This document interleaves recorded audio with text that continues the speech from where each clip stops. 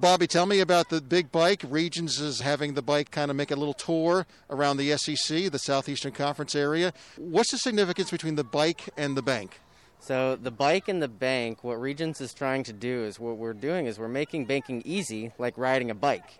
That's the significance of the bike, and we chose the old school style of the bike with the backwards the backwards brakes, the white walls. It's a simpler time, an easy kind of thing. That's what banking is supposed to be like with Regions Bank.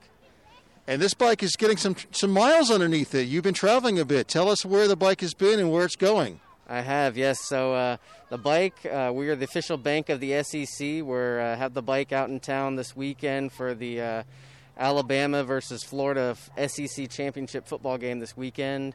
This season we haven't done a whole lot, but in past years we've done a whole tour based around the SEC where we've been to every single Southeastern Conference school with the big bike and brought it out for game days for people to see during the tailgating.